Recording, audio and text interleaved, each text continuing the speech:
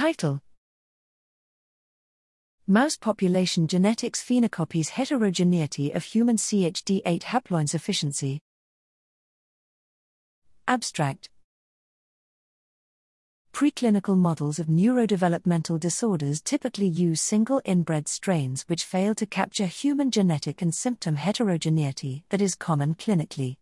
We tested if systematically modeling human genetic diversity in mouse genetic reference panels would recapitulate population and individual differences in responses to a syndromic mutation in the high-confidence autism risk gene, Chd8.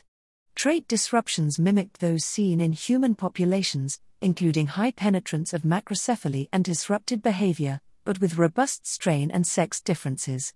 For every trait, some strains exhibited a range of large effect size disruptions, sometimes in opposite directions, and remarkably others expressed resilience. Thus, systematically introducing genetic diversity into mouse models of neurodevelopmental disorders provides a better framework for discovering individual differences in symptom etiologies and improved treatments.